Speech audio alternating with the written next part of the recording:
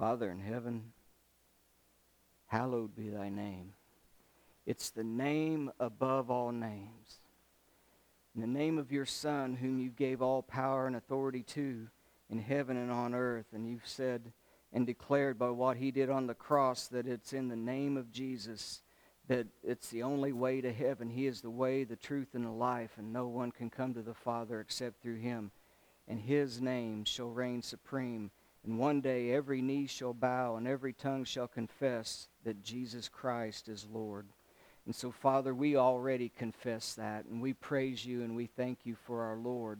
We thank you for your word, your Holy Spirit, the things that you've left behind for us as your children to help us and to guide us through this life and to lead us to you. And so, Father, today as we worship you, as we praise you, and as we offer our prayers and our thanksgiving, we now, Father, want to have fellowship with you in the Word. We pray that your Spirit allow us to understand it. I pray that it will be taken to heart. I pray that as it has worked on my soul this week, that it will be delivered in love, and it will be received in love, and that it will begin a change for not only us as individuals, but for our communities, and then for the nation, and then yea, to all the world.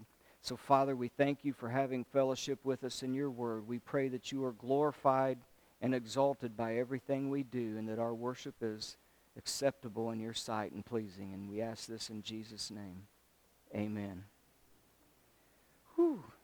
And I meant that.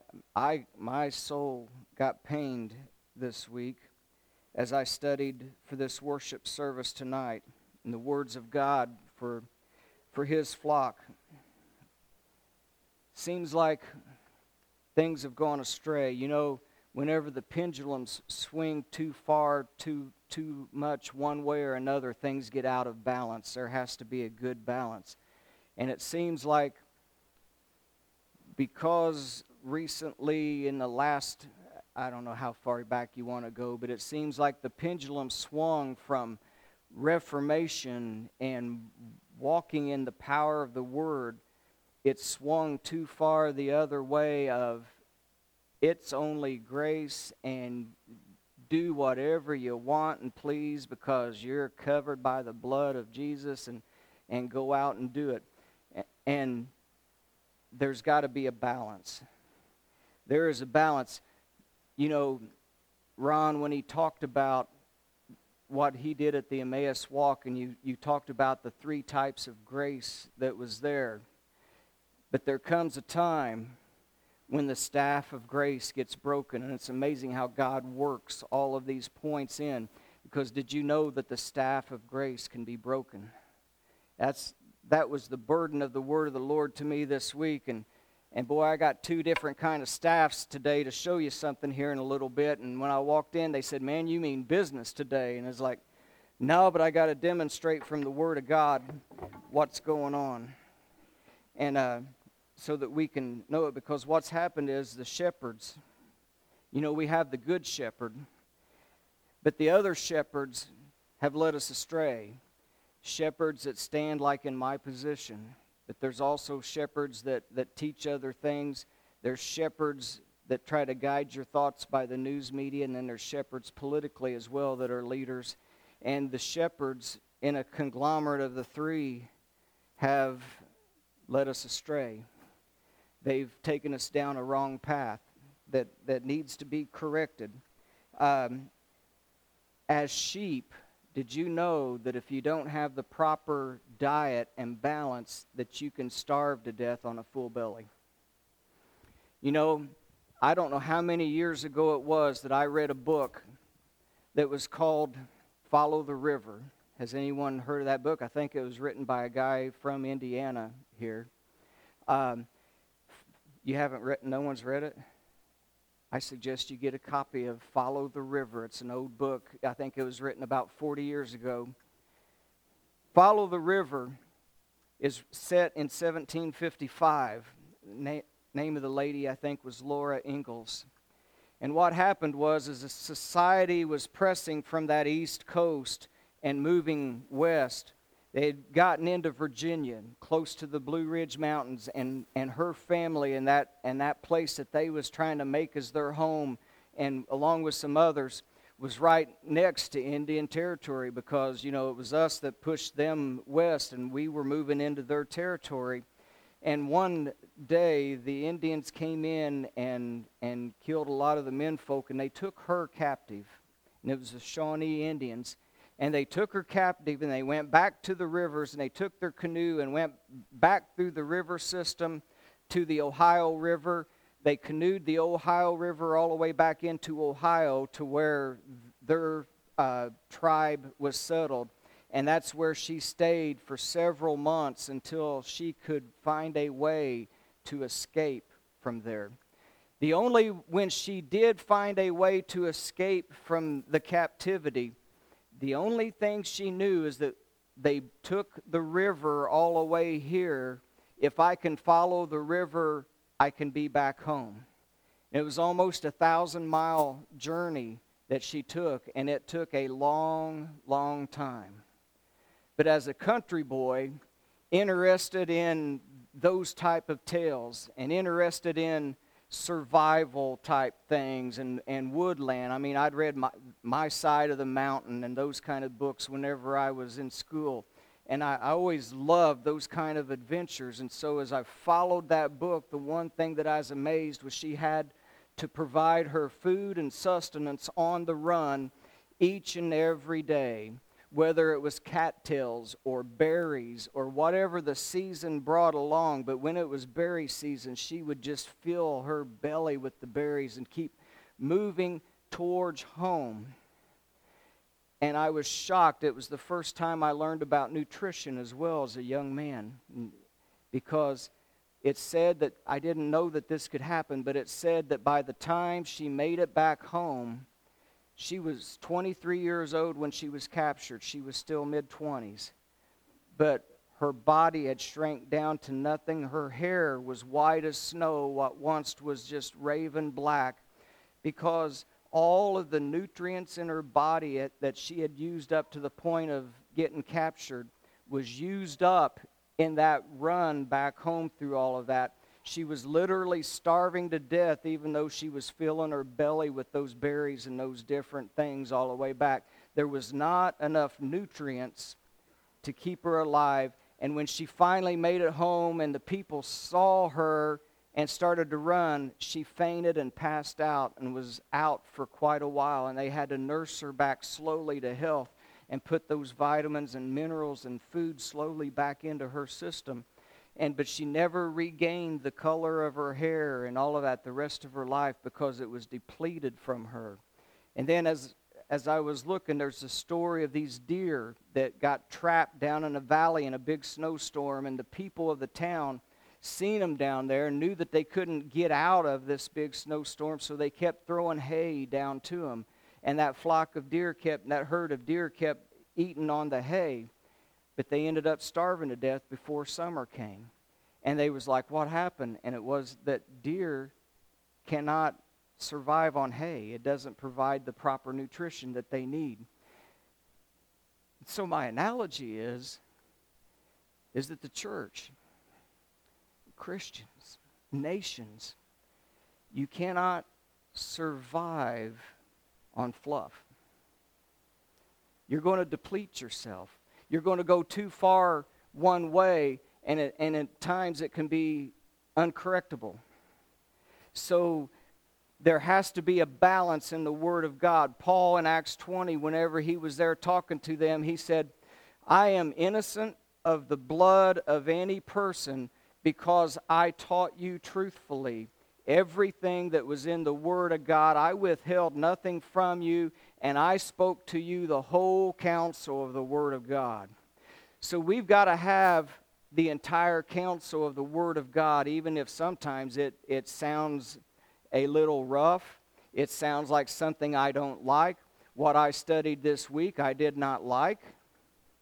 But I have to teach as a shepherd the entire counsel of the Word of God for our benefit, for mine, yours, my family, your family, our souls.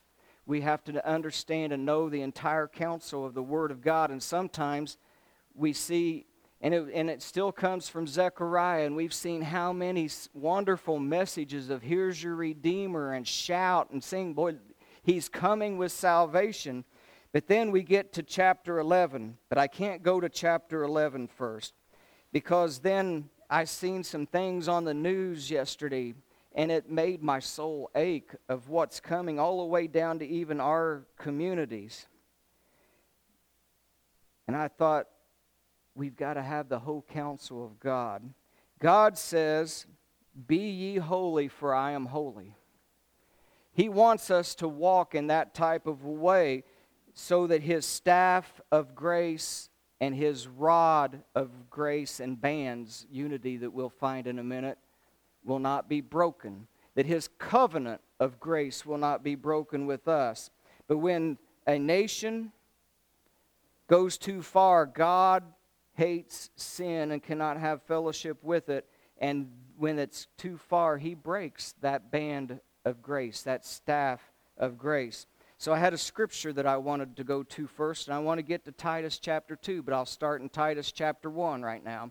And in Titus chapter 1, there was a specific reason that Paul left Titus in Crete, he says. I left you here for a specific purpose in mind. And that purpose, he says, is that you need to set things in order. The proper order, the way it's a God-ordained order. I want you to put the things in order that is in there. And the first thing he said was, you set it in order, and in every city you ordain men to be elders that are qualified from that. And he gives a list of qualifications of those who are to do that. Why? They are to set an example. They are to be godly men who walk with God, as we're going to see in a moment, that we're supposed to be training each other up to be. And you're to follow their example, but these men set the example. They are to lead, and then they are to watch over that flock of God. And verse 10 begins to speak to Titus why he needed to watch, because he said, man, it's just people's nature. It's in every city. It's in every town, and it comes into bodies of Christ. And know that I'm not talking about here. I love you all, and we got one of the greatest bodies of Christ ever, and I praise God for all of you each and every day. I'm just talking about what the norm is out there and why these things had to be written. And he says, there are everywhere just like idle talkers, deceivers, whose mouths must be stopped. And I can hear the folks that are in some of those places that only talk and teach one way going, are you kidding me? That can't be in the Bible. It can't be in the Bible that idle talkers have to have their mouths shut up and stopped. Well, folks, it says it right there in the Word of God. And I apologize for the screen. I'm going to have to go and find a new screen because I think the monitor went green on us Wednesday, and it makes it a little harder to see. So I'm going to have to try to correct that. But the Word of God, he says, is that there are people who become idle.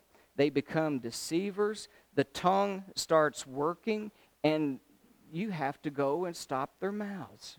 You have to quit letting them deceive people, lead them astray, take their souls in jeopardy, and do it all for their profit. And you cannot allow that to go on. You have to build them up in a solid foundation of the Word of God and in faith. And so then we get into chapter 2. That told about the bad side and why you have to do this and why I left you here. But he says now, but as for us.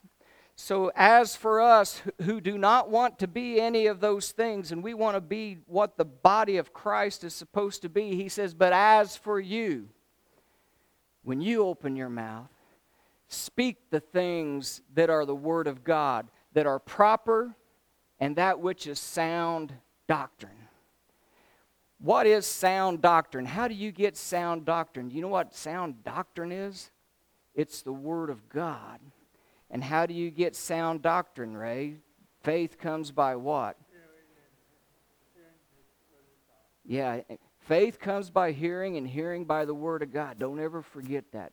And sound doctrine is not only faith that comes by hearing, and hearing by the Word of God. But sound doctrine then takes what the Word of God is and rightly divides it and discerns it. The second thing that we're responsible for is rightly dividing the word of truth after we begin to know the word of truth. Because you can read the word of truth, but you can spin it a way that it's not supposed to be meant to spin. So we are supposed to now start going with sound doctrine. And did you know that there's some responsibilities and roles that we have? Now, the first one here in verse 2 is to older men. I've looked with my glasses on and my glasses off, and I don't see any of you older men in here. About all of you is middle-aged and young. So take notes on what we're supposed to be when we get to be older men, okay? This is what we're supposed to grow up to be. It says, now that you're older men, I want you to be serious. I want you to be sober. You know, that doesn't only mean not to be intoxicated. What sober means, the word comes from that, where what the problem is when you're intoxicated, your mind no longer thinks straight and rational. Your mind becomes loosened up and your morals become loosened up, and you can be easily led astray and go into different places when your mind is intoxicated. So when it says for you to be sober, it's to be the opposite of that. You are supposed to have a sound mind that can think, that can discern, and act properly out whenever you're out. So you older men, the first thing, get a sound mind in the Word of God and know what it is. And then be reverent. Your life should be lived in such a way as it is holy unto God. And it's going to be the same thing with the women.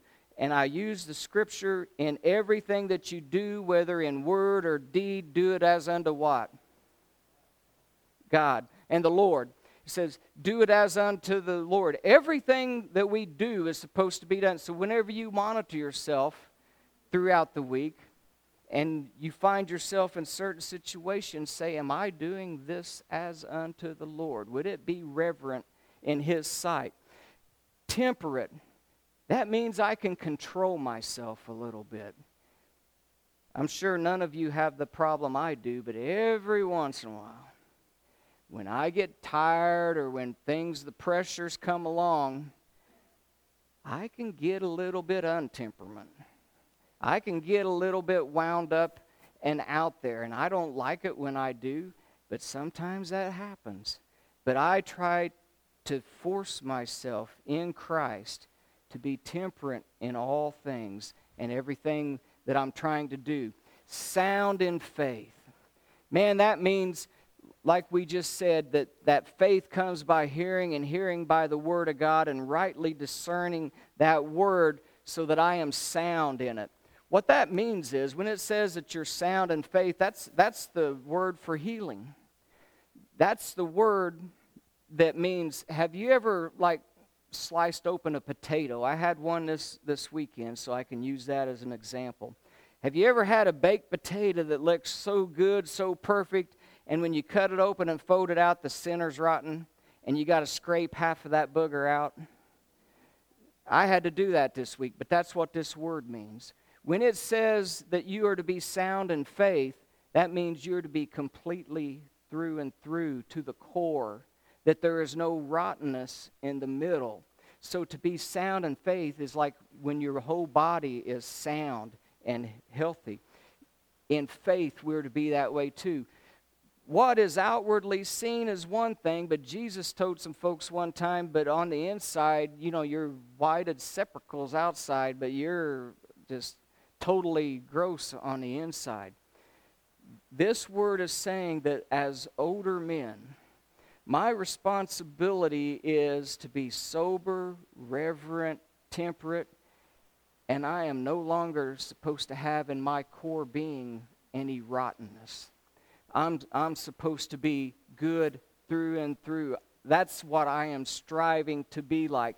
And I am to do all of that in love and in patience. And that means I have to not only love myself and be patient with myself as I grow, but the same way with everyone else who is doing the same thing that I am, that's trying to grow in the grace and in the knowledge of our Lord and Savior Jesus Christ.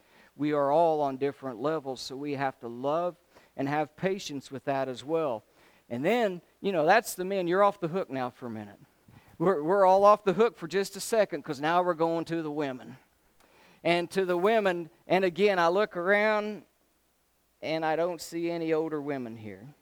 It's mainly you younger women and middle-aged. So here's some notes for you to take as you're growing up. Be reverent in behavior, the same thing.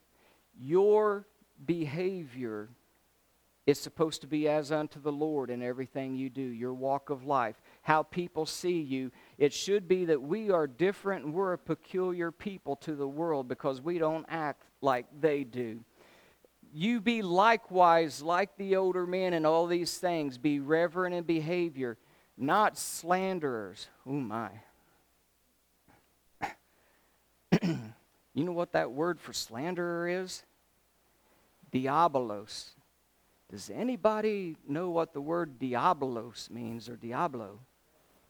Devil. Devil, it is. Because it's an acronym for him, because what is his character trait? Liar.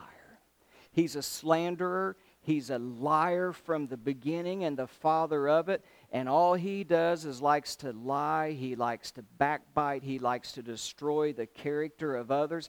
He likes to go before God and accuse us of things that we don't do. But thank God, as we've studied throughout this whole portion of Zechariah, that God sees us through Christ and says, put the robe on him and you get out of my presence.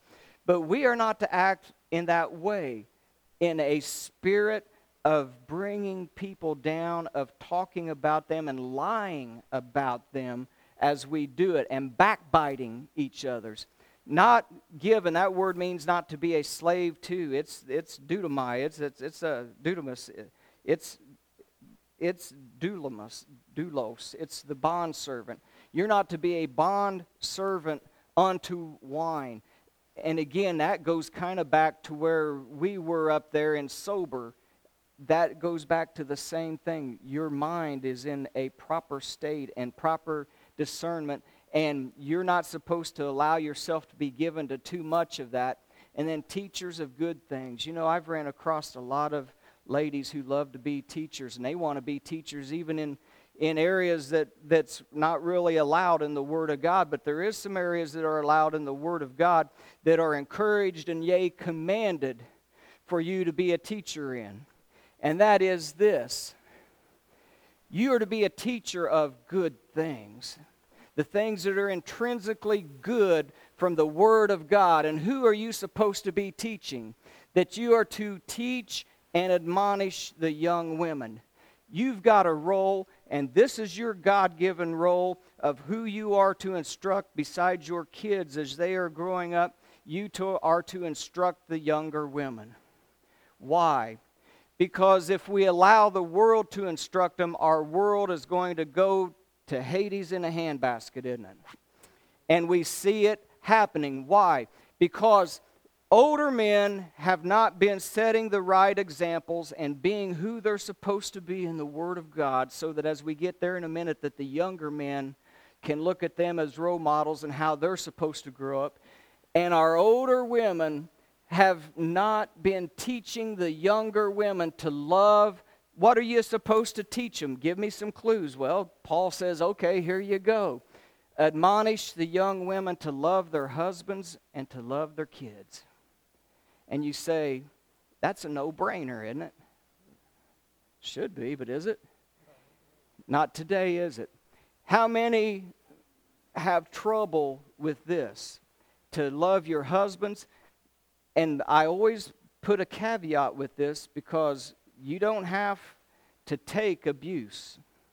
The Scripture says in Ephesians chapter 5 that husbands, you are to love your wives as Christ loved the church and gave of himself for it.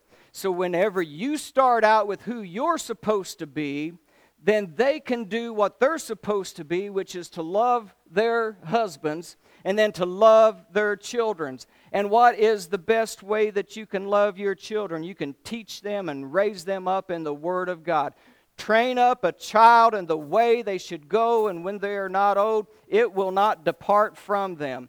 And it doesn't mean that every kid will never depart from the Word of God, because that's not what it's saying. What it means is if you have trained them over and over and over in the Word of God, the Word of God does not depart from inside of them. They will know it. They may depart from God, but that Word will always be in there convicting them and bringing them back. So you train them up anyway. You train them up and train them to love their children. And you do this how? In the Word of God, but by your actions. You train them to be discreet and chaste. And that means that you live a life that is holy to God. It is chaste and pure. And it's the same word as like for a virgin, like the church is supposed to be adorned for its bride, the groom of Christ. We are to be that way. It's a word of purity unto God and unto your family. You are to be chaste. You are to be discreet. That means in what I wear, in what I say, in what I do. As the world sees me, I am to be chaste and I am to be discreet with myself so that I don't attract the wrong type of attentions to myself. You older women, you have to train up the younger ones coming up to be this way, to be homemakers, to make a home. The word actually meant to stay at home and guard it. So don't kill the messenger. I'm just telling you what God said, okay?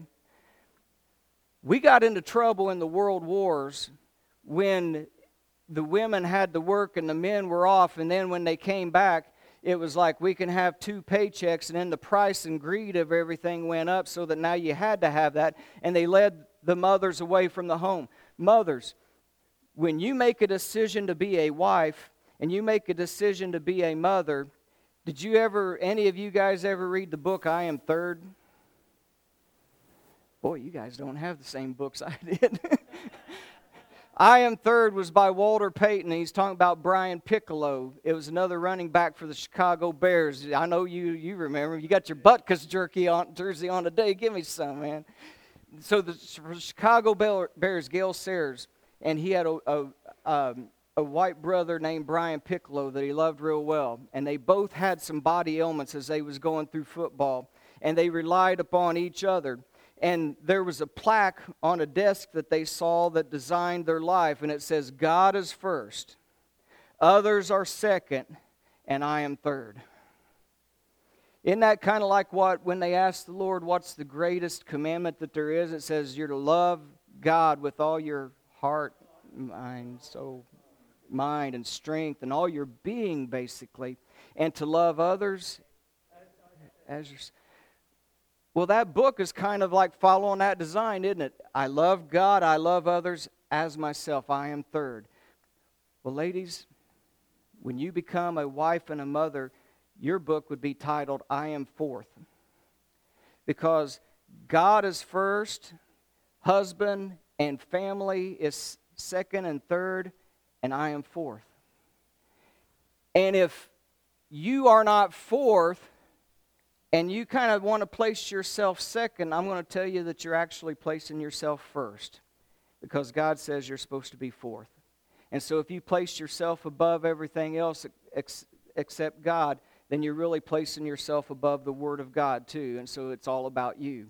So I am now fourth. It is about my relationship with my husband, my family, and training them up in the proper way. And when I get older, it's to also explain that to the younger women as they grow up so that our society functions in a godly way and we don't have to worry. But most of all, souls are saved. The souls of our family get saved because we've trained them up in the Word of God and what we're supposed to be. To be good. That's intrinsically good, just like we talked about with the potato a while ago. And obedient, that just means to be, you know your place with it. I don't mean that he's telling you to do things that's wrong. that you do that. That's not what it's talking about. It means you know your place with him and in the rank in the eyes of God, and that you serve the household in that way. When it says homemakers, that's the other part I wanted to say. It's a special word. And that word for homemakers is from oros, and that actually is a word that means to guard, like something that is important, and you guard it and protect it. Women, you help be the guardians of the home. Because if the husband is busy with the sweat of his brow, and your children you're trying to train up, you are watching over the household to protect your children and your husband from the things that they might not see. God gave you to be the helpmeet in that type of a way. And your responsibility is to guard your home like a mama bear, whether it's husband or kids. So that, why do you do this? So that the word of God is not blasphemed. So that when people look at us, it doesn't say, oh, they act one way on Sunday, but the rest of the time, what does that do? What's the number one thing that you hear people say that do not want to go to church? Said, well, I would go to church except there's too many what there? If you act, that's right. And if you act the way Paul told Titus to start teaching people what to do, then the Word of God wouldn't be blasphemed, and they don't have that excuse, which is not an excuse anyway. And Miss T, I don't even know where I'm at on here. I've just been going, give me the next one. We'll catch up somewhere along here. I already told her to be ready for me to tell you, go back one, go this one, go that. Let's see where I'm at. That one was gone. Okay, yeah, at the bottom of this one. Next category, young men. So now, if there was any aged men and aged women, now you're off the hook. Because now we're going to young men. You know what that word means? It means fresh. It means new on the scene. So these are guys that's now like graduating high school and getting into life, and it's like, oh wow, here's all this new stuff, and they're saying that I'm supposed to be a man. What's that mean? Well, you're supposed to be sober-minded too. Hopefully you've had mother and father that's kind of guided you in the way that you were supposed to go, and you've picked a good role model in your life, and you are being trained up, and now you're able to make sober and wise decisions based upon the authority of Bible doctrine. In all things, show yourself to be a pattern of good works. You know what a pattern is a mode. So if you take those older men and you saw what they're doing, and they've taken you under your wing, then now you are developed in that pattern, and now you follow that pattern so that those who come behind you will also follow that same pattern. That's what a pattern means, that each succeeding one is cut out after the same way. I used to work at, it was called Johnson Controls. When I joined, it was signed in, it was Hoover Universal. It's since been bought out. But y'all know 2-liter bottles, right? Okay, we struck out on the 2 books, but y'all know 2-liter bottles of Coke and Pepsi and that kind of thing. Well, that's what they made. And within 9 months of there being 2-liter bottles on the market, I'm not going to date myself too much, but this was like 1981 or 1980. I got to work there. I was an injection molding operator, and then I was an RHB operator. What those terms mean is that we had a mode, a pattern, and it had started out with 8 cavities, and then they brought in new modes that had 16 cavities. But what it was it was a press, a big long press, and one side had the holes in the mode, and the other side had the fingers. It was like this. And so that machine would close and snap shut so that these fingers fit inside that hole, and it would shoot hot plastic in and go, a mold around that point, and it come out looking like a plastic test tube about that long with the bottle cap screw on the top and the little flange. But the rest of it from there on down is straight and thick. So that's injection molding. The mold is a pattern. Every time that closed, open, and kicked them off, it kicked the same thing off. It would close, inject, come out again, kick the same parts off. You can look at your cups and silverware, anything that comes from a mold or a pattern it's repeated, and they're the same thing over and over. The Word of God says that if I can have old men acting the way they're supposed to act, and young and older women training the younger women up on how they're supposed to act and train their kids up, when you become young men, you're already sober-minded. You're already showing yourself to be a good pattern because you're patterned after what was before you. And now you show integrity. You show yourself in good works. In doctrine, you show integrity, reverence for God. Your life is that way, and it's incorruptible. And your sound speech that you speak of, it says that if there's anyone out there who would try to slander you, that diabolos thing, that if they try to slander you and talk about you and say something bad about you, they would be embarrassed because everyone would say you're wrong. He's a pattern of good works. Your speech and your way of action should be that it's not condemned, and any opponent who tries to say anything evil of you would be ashamed because he did it. If we did that, would our society not be so much better? Okay. Amen. Wouldn't you want to live in a society that's like that? Now,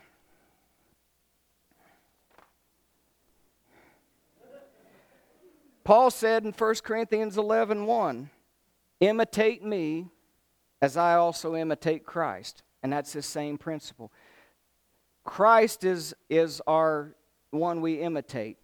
The older men imitate Christ. The younger ones see that and imitate us as we are imitating Christ in our life. And we then have this kind of reverence for God, and no one can say anything. And what really brought this on, I don't know how many of you saw on the news what's going on in the middle school.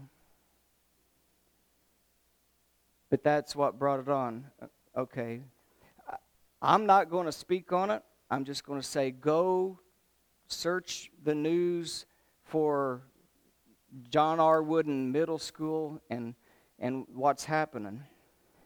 Because to see it on the front page of the news yesterday, before I wrote this lesson, is what caused me to go right here.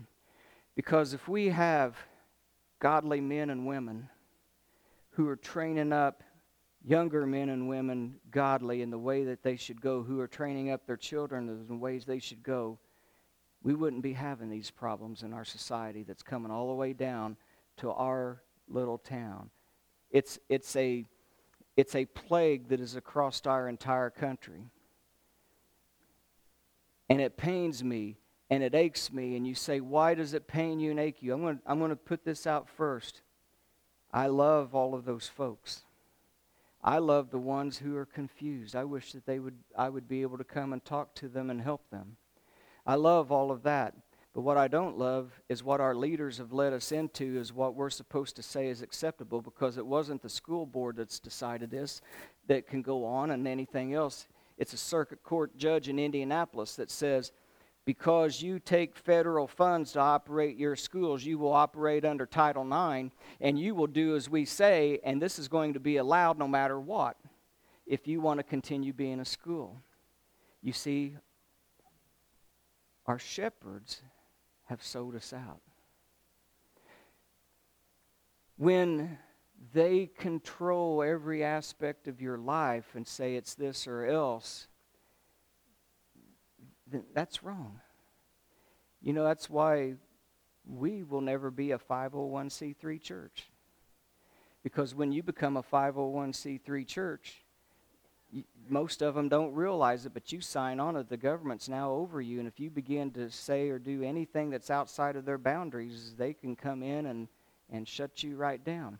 You know who the head of this church is? God and Jesus Christ, because who bought it? It says with his precious blood in Peter that he purchased the church for himself. So he purchased the church. He is the head of the church. And so he is the only one that has the authority, which is his word, to tell us what we say, what we do, and what goes on.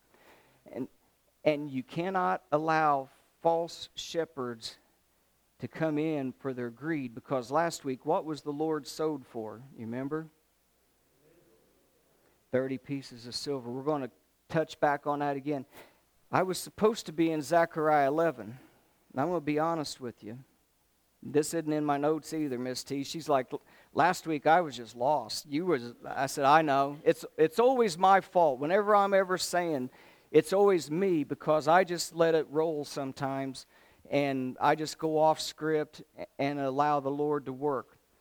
But when I was studying Zechariah 11 this week, I spent 4 hours on the siege of Jerusalem. Because when it talks about these staffs breaking here in a minute, it was referring to what was going to happen in 70 A.D. And I spent 4 solid hours learning about history of what happened in the siege of Jerusalem. You don't want to know the details. When those Roman armies started, see, those who are in Christ and know the Word, and you're going to see it talk about the poor that were there in a minute, they saw me and knew it was my Word. That's what it's talking about, Luke 21. Where the Lord's going to tell him, when you see the armies encompassing Jerusalem, head to the hills and get out of there. So the ones who were believers and had their eyes on the Lord and on His Word and knew that it was His Word, they got out and they went to safety. They were delivered, but the rest weren't, because they stayed. So as the armies started sieging Jerusalem, man, it was sickening. They spent 6 months surrounding it and allowing them to first almost destroy themselves. First of all, since it became lawless, when they saw that they was encompassed, the people said, we don't have much longer to live, so they became lawless. That shut off the road of food. So they became hungry, like we started out. You can starve to death on a full belly. But they had grain storage bins that could have supplied them forever. But you know what? One section of zealots got so mad at another section, they set those grain bins on fire and burnt all of the food that they had because they were fighting amongst themselves. That's disunity. When a country is divided against itself, the Lord said it shall not what? It will not stand. It will fall. So there's 2 staffs that a good shepherd has over his people. And that is the staff of beauty, and that's the staff of bands. And there's different words for it. But that's unity and grace. And when we walk in the Lord, and we are in unity, as we just saw in His Word, and we are developing the way we should as a society, then the good shepherd keeps over us the band of unity and the band of grace in a nation. But when a nation and when a people begins breaking that covenant with God and not walking in the ways of God, then one of the 2 goes first and the other one follows. Unity will break or grace will break, and one will force the other to break. And they fought against themselves. They burned the food rations down, so now there's no food. So now you got a city of 2 million people that started having band of ravagers going around. And it used to have a big rat problem. They ate every rat that was in the town. They ate every mouse. They ate everything that moved and lived. So then they went down to leather, because leather came from animals, and they began eating belts and leather and garments. They ate everything they could, and then they got so hungry, they began eating each other. And one of the stories that was told by Josephus, who saw and witnessed everything that went on, was of a young lady who had been from a well-to-do family, that they had murdered her family during this 6-month period. She had her baby. They were going house to house and marauding, stealing the food, raping the women, killing the men, taking their arms, their money, everything that there was. And she had her baby, and by the time it came to 3 months, she had been beaten so many times and marauded that she's like, what life am I leaving him for? So she roasted her baby, had half of it. The marauders smelt food, came to the house, and was ready to beat her. And she says, you don't have to beat me. The pot's there, because she was about dead. And they took the rest of it. The burden of the word of the Lord has been heavy on my heart, because from the past I can see the future. If we do not change, if we do not pray, if we do not do what the Word of God says with our families and with our kids and with our prayers and demanding that we get back on track, I see what the future holds by what the past says. Zechariah chapter 11, open your doors, O Lebanon, that the fire may devour your cedars. What was the house of God built with? The cedars of Lebanon. The temple is coming down. Wail, because cedar has fallen. The mighty has been ruined. Oh, you oaks of Bashan, that's the leaders, the strong people. No, your thick forest has also come down too. The sound of wailing from all the shepherds, the ones who had been feeding off the people and becoming great and powerful and rich. Now yours is coming to ruin too, and your pride is going out. The sound of your roaring lions is done. For thus saith the Lord my God. Look at verse 4. Feed the flock for slaughter. That's the verse that got me thinking about you're dying on a full belly. You're not getting the full counsel of the Word of God. You've got to have it all. Feed the flock for slaughter. What's he mean?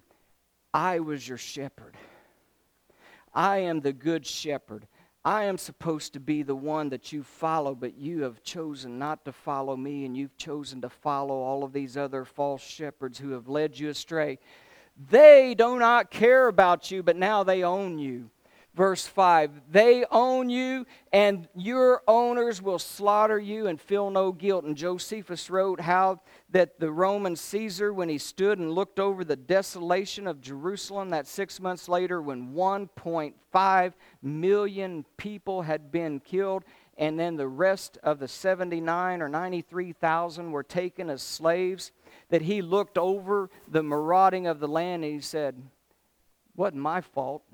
I'm not guilty of any of this. They brought it on themselves. It's not my fault. Your owners that you sold me out to will say, I have no guilt when they slaughter you. And they will say, but I'm blessed from the Lord because I'm rich. It must have been their fault. And your shepherds will not pity you. For I, then, the Lord says, will no longer pity the inhabitants of the land, saith the Lord. I will give to every one into his neighbor's hands. That's when the disunity came, and they attacked themselves first. They gave them into the hand, and then into the hand of the king, and they will attack the land, and I will not deliver you. Go ahead and give me the next one, ST, because I'm just going.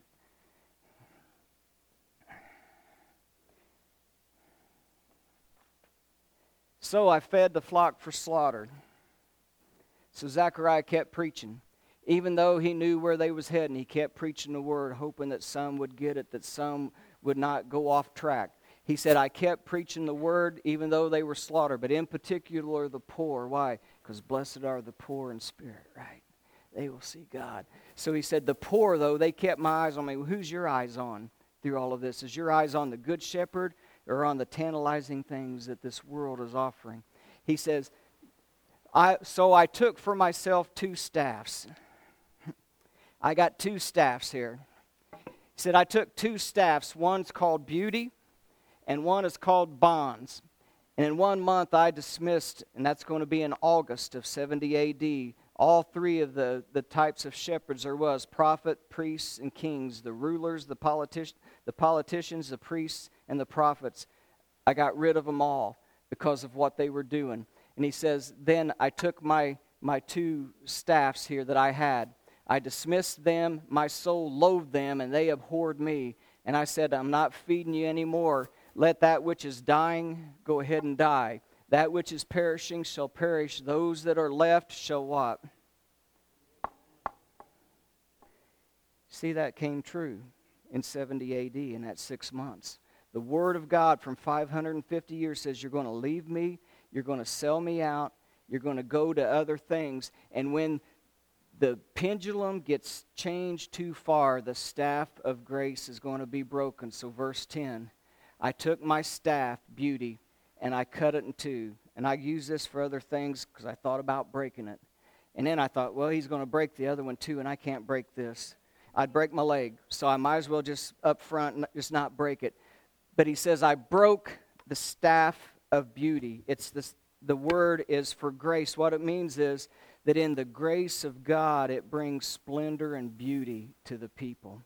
So the good shepherd has 2 staffs, But I broke that in two that I might break my covenant that I had made with them. When you were walking in my ways and walking in my paths, I had a covenant with you.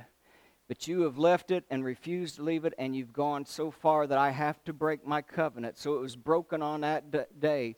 But the poor of the flock who were watching me, if you got your eyes on the Lord and you're watching what's going on, they knew that it was the word of the Lord that was coming, and they're going to get delivered. So go ahead and give me the next one, because I'm just rolling now.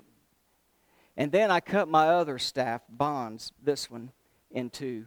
He said, then I cut this one in half, and I broke that one as well, that I might break the unity, the bond that was between Judah and Israel. When a nation divides and splits, it can't stand. It's going to fall. And then the rest of it happens too. And the Lord said, next, take for yourself the implements of a foolish shepherd. I'm not going to go there today. That's going to be next week. Go ahead and give me that next one, Miss T.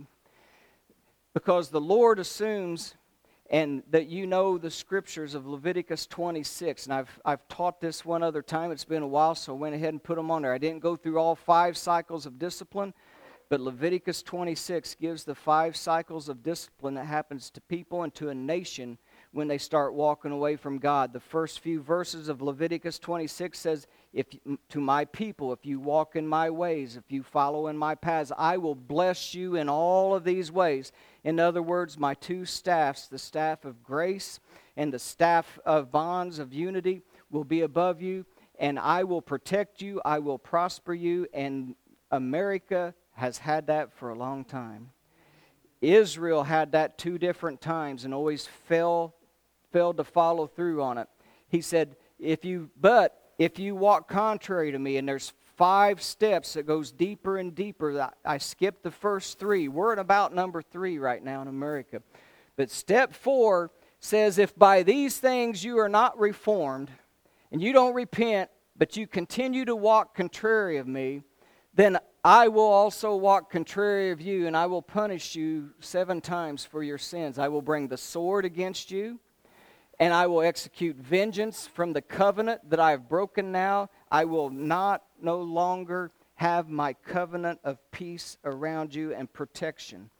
I will remove the restraint of the enemies, and they will be able to come and gather together within your cities. I will send pestilence, and you will be delivered into the hands of the enemy. I will cut off what? Supply of what? Food, sustenance, the things you can live by. Have you heard what every world leader is trying to tell us on the news for the last couple of weeks? There's going to be a what? Shortage, a food shortage, a famine. He says, I will cut off your supply of bread. It'll take 10 women to try to bake 1 loaf, and you still will be hungry because they're going to give it to you by weight, and it won't satisfy you. Your daily wage, 10 women can only bake 1 bread, and it won't be enough for you, and you will eat, and you won't be satisfied. That's the 4th cycle, when a nation comes that far down. We're supposed to repent when we see these things and return to God, but that's why he says if you don't, this is the next step that happens. Now the 5th cycle. Go ahead and give me the next one. Oh, yeah, that one. After all of this, if you do not obey me still, but continue to walk contrary to me, I will walk contrary to you in fury.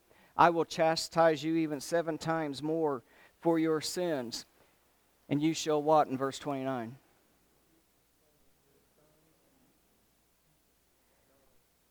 You see, that happened in 70 A.D. And the burden of the word of the Lord is heavy,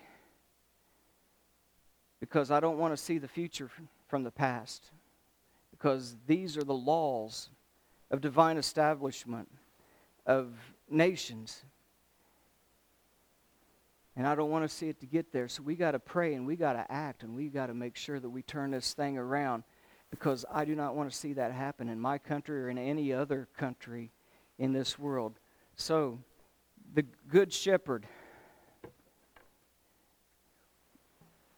It says that the Lord, who's our shepherd? The Lord is my shepherd, I shall not want. Those things wouldn't happen to me. And then it gets down to about verse 4, and it says, yea, though I walk through the valley of the shadow of the death, I shall fear what? Why? What happens? Right. But what happens if he's not with you? What happens if, like Zechariah 11, he decides to break the rod and the staff? If he decides to break the rod of beauty and the rod of bands or unity, what happens when the staff of grace, he's no longer with you, is he? There'll be no comfort. There'll be fear. But he says, as long as I remain your shepherd and you walk in me, you will fear no evil, because your rod and your staff, they comfort me. Now, that means God's protection, His watchful care. You see, a good shepherd, the good shepherd had two. It wasn't just this that he's associated with, but it's also this. Because one is for his little woolies. That's us, the sheep. This one here is the good shepherd's shepherd crook. Now, if you're like me, you want to wander off. You know, sheep are not the brightest crayons in the box. They like to munch and look, and next thing you know, they're lost. But also, that they'll munch, and now this has happened to me, so I know what it's like for a sheepy. But have you ever seen a big mushroom in the middle of a briar patch, and you got to go get it? And you get in there, and now you're all stuck, aren't you? Well, you see, that's the way they are. That piece of grass looks really good inside there, and so that little woolie's going to get in there and get it, and now all of a sudden he's stuck. So you know what the good shepherd has to do? The good shepherd has to go and he has to take that little crook that he's got there, and he's got to start guiding that little woolly out of the trouble he got himself into. You see, when the Lord is leading you, He's trying to guide you by those first steps that says, if you walk contrary to me, I'm going to do this, this, and this. He tries to pull us away from those things. He will use this to tap them on the nose and say, no, that's bad for you. If they start to get out of line, He'll go, no, get back in line. It's up here. This is the way you got to go. So He uses this staff in love. This is His staff of grace to His believer. And it's used to help pull you out of trouble, to guide you away from trouble, and to discipline you to have you to go away from your trouble. Sheep have two enemies, themselves and what else? Wolves, predators, external things. You know, we have that same thing. We have ourselves as an enemy sometimes in our flesh, but we also have outside circumstances. And for the outside circumstances, it was one of these. It was really about probably this long, and it was a club. And that was the club to be used for the bear, for the lion, for the wolf, for the fox, the things, the predators that would come in and to try to take his woolies. And a good shepherd will risk his life for the sheep and go out and snap them with this club. That was the rod of bands too. So a good shepherd watches not only over the sheep, but over the nation with a rod and a staff, and they comfort me. When we go outside of that, the good shepherd says, I come to a point at times when I break my rod and my staff. I break my covenant because you've gone too far, and I begin to allow those things to happen to you. So that is why I wanted to teach on Titus. Go ahead and give me the next one. I wanted to teach on how society's supposed to be, of how I am supposed to be as an older man and a role model, and how you're supposed to be as older women, as not only role models in that same way, but how that you teach the younger women to be godly the same way and to bring them up in that way so that they bring their kids up into that way. And the young men, when they look upon us and they see us, and now when they become new, fresh, and they become a man on their own and have to face it, They've had a role model and they've had a pattern, and now they've got a pattern of sound judgment and mind and ways to go that they can go to and continue to watch on us, so that these things do not happen to us and to our children. And that was the burden of the word of the Lord on my heart this day. So as our worship team comes up, why should we do that? Because the grace of God, you see, it comes back to that band of grace. The grace of God that brought salvation, like we've studied for the last couple of weeks when he rolled into Jerusalem on that donkey. When salvation appeared to us all, it taught us what salvation and freedom from the bonds of sin should teach us is to deny the ungodliness and lustful flesh of this world, to deny those things of this present world, because our eyes are looking to the blessed hope and the coming back of our Lord and Savior Jesus Christ, where he gave himself for us that he might redeem us from all of those things and purify unto himself us as his holy and peculiar people. So that's why we need to do that and walk in those ways. And we're no longer to be called by the world, but to be called by the Lord who redeemed us to be his peculiar people and set us apart. And we are to be zealous for good works and to exhort each other. And don't let anyone rebuke you for the things that you teach in the name of the Word of God. So, Father,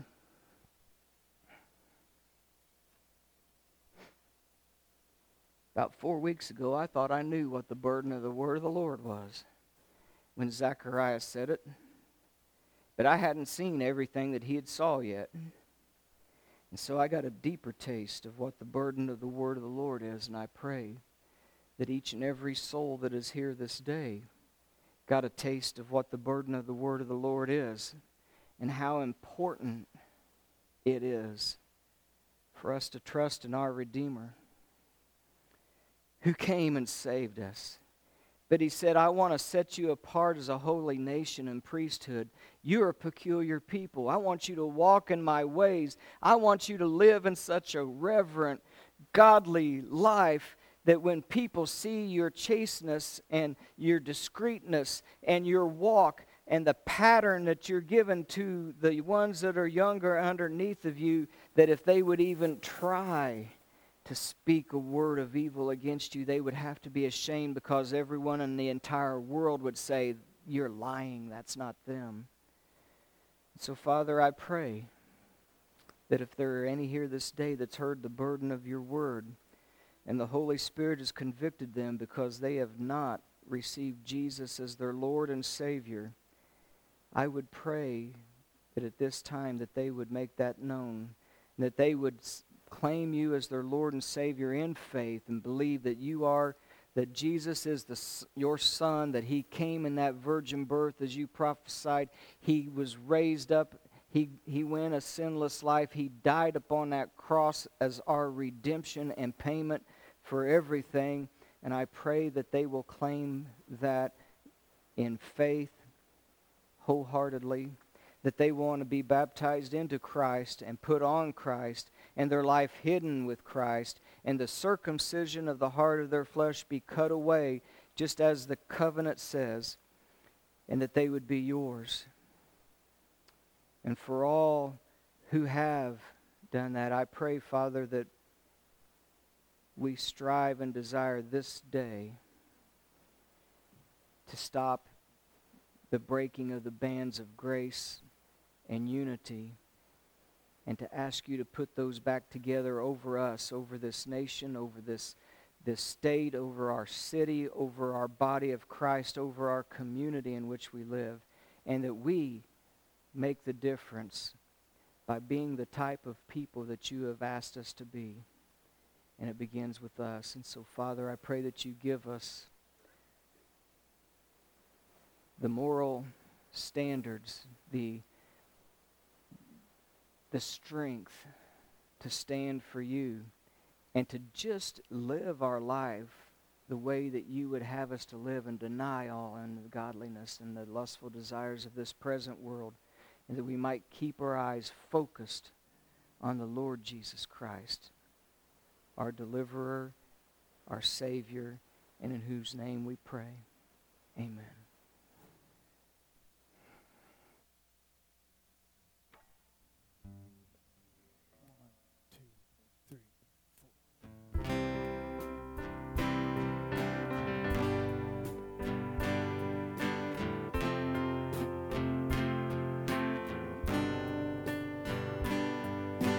All to Jesus I surrender. All to Him I freely give. I will ever love and trust Him in His presence daily. I surrender all. I surrender all to Thee, my blessed Savior. I surrender all to Jesus. I surrender, Lord. I give myself to Thee. Fill me with Thy love and power. Let Thy blessings fall on me. I surrender all. I surrender all to Thee, my blessed Savior.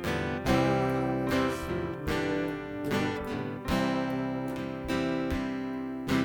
all to Thee, my blessed Savior. I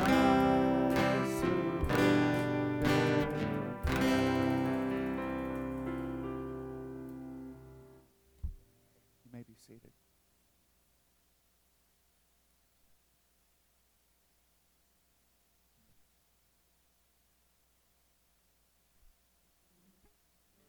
One, two.